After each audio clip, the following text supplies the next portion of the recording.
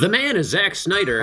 The film is Justice League. The critics are Harry Slack and Ben Smolin. The topic is life. This is 5 to 1, a minute-to-minute podcast review of Zack Snyder's Justice League.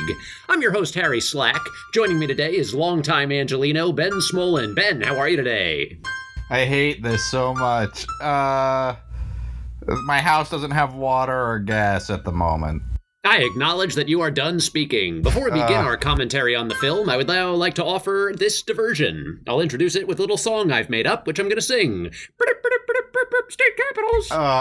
This segment's called State Capitals. The worst part this about is part it. of the show where I ask Ben what the capital of a state is. Ben, what's the capital of Missouri?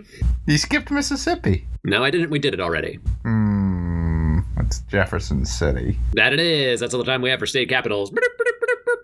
Here's what I don't like about this. This ends the lighthearted diversion, and now we will delve into the difficult task of generating insightful commentary on a piece of art that has affected thousands of people. Ben and I will do our best to keep our comments brief, roughly 2.5 minutes. With numbers. So please forgive us if we cut each other off. The podcast is designed to only play for 7 minutes, a classical number of completion. We may respond in ways that would be unfamiliar to the stodgy academic. We believe that there are many ways to respond to a piece of art, and we will choose the way that we feel most suits the minute to which we are responding. This is the so minute long. in question today is 160. Ben, with your permission, I shall like to begin. Okay, I'm running the clock. I have a quick question for you before you begin, actually. All right, now would be a good time to say something now that I'm not reading a script, just for etiquette sort of things. Go on. What do you consider to be a big number? Like, if I say, it was a big number, what's the smallest number that's a big number to you? It depends on the context. That's context dependent. So your problem is with my saying thousands instead of millions? Yeah. So thousands is also correct, though, right? You acknowledge that if there is a larger number, that any smaller number is also correct. Ones of people is also correct. It might be misleading. It might lead the listener to think that it's fewer than hundreds, but all right, it doesn't necessarily mean. Talk about the minute, you goddamn hemorrhoid. I'm just saying.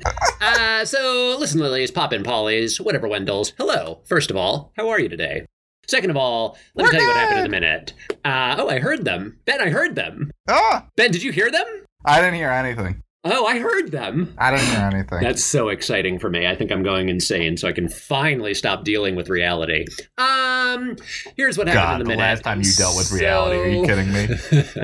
So, Cyborg yells, "Look out!" And then the mother box blasts out of the ship water and into the sky. And it's like, wowie. And then we see that it's daytime now, which makes sense. And then Lois Lane is there.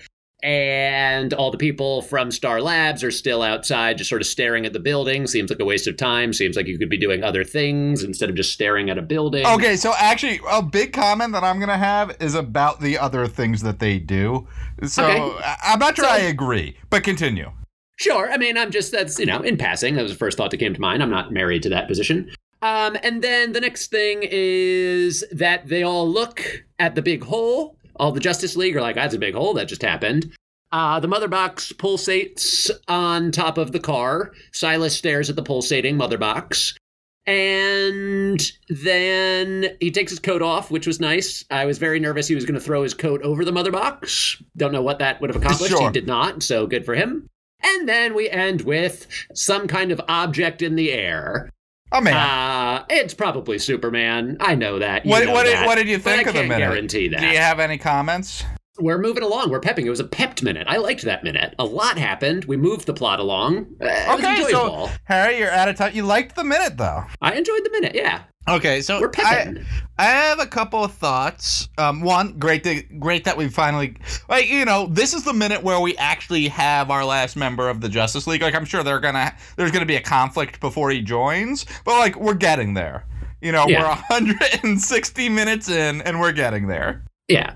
So I wanted to talk about you said people staring at the building, right? Yes. And so we see the cop and we see Silas, right? And this is the cop that Lois just gave coffee to as she was saying goodbye to Superman for the last time, only to now have Superman come back. Yes. But so The cop sees Superman floating in the sky, and he reaches to his gun. Yeah. Which I found to be deeply funny. Yes.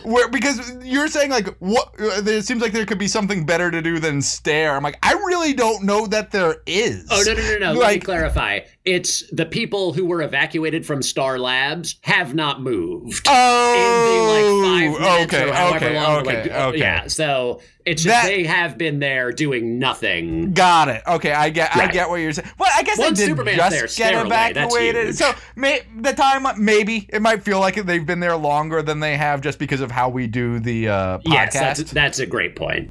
Not to say that you're wrong. I just honestly don't know. And the other one was Silas Stone seeing the mother box and taking off his jacket. It felt like this was a minute about impotent action. Like, nothing that you can do here matters. Like reaching for the gun, taking off the jacket. Like it felt like a minute about posturing. Yeah. And so I do have a question about coming up right away. If Superman is flying and he is not in his burial suit, I'm gonna lose it.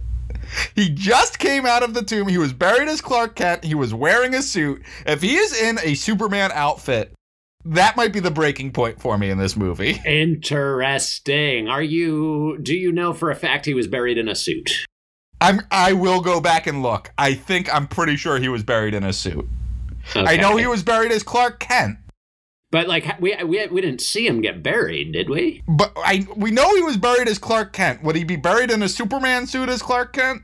Potentially. We do need to know the logistics of that. That's all the time we have for reviews today. I feel like I was getting you this minute. The time to, because what you said wasn't very negative. It was actually critical for once. Damn. Email us at alertthequeen@gmail.com. Subscribe, rate, review, or otherwise support this project. Go ahead and follow us on Twitter at 5to1podca1. Go ahead and tweet at the Peabody Committee to see if we can get a Peabody going. We love you with all our heart, and goodbye. Damn.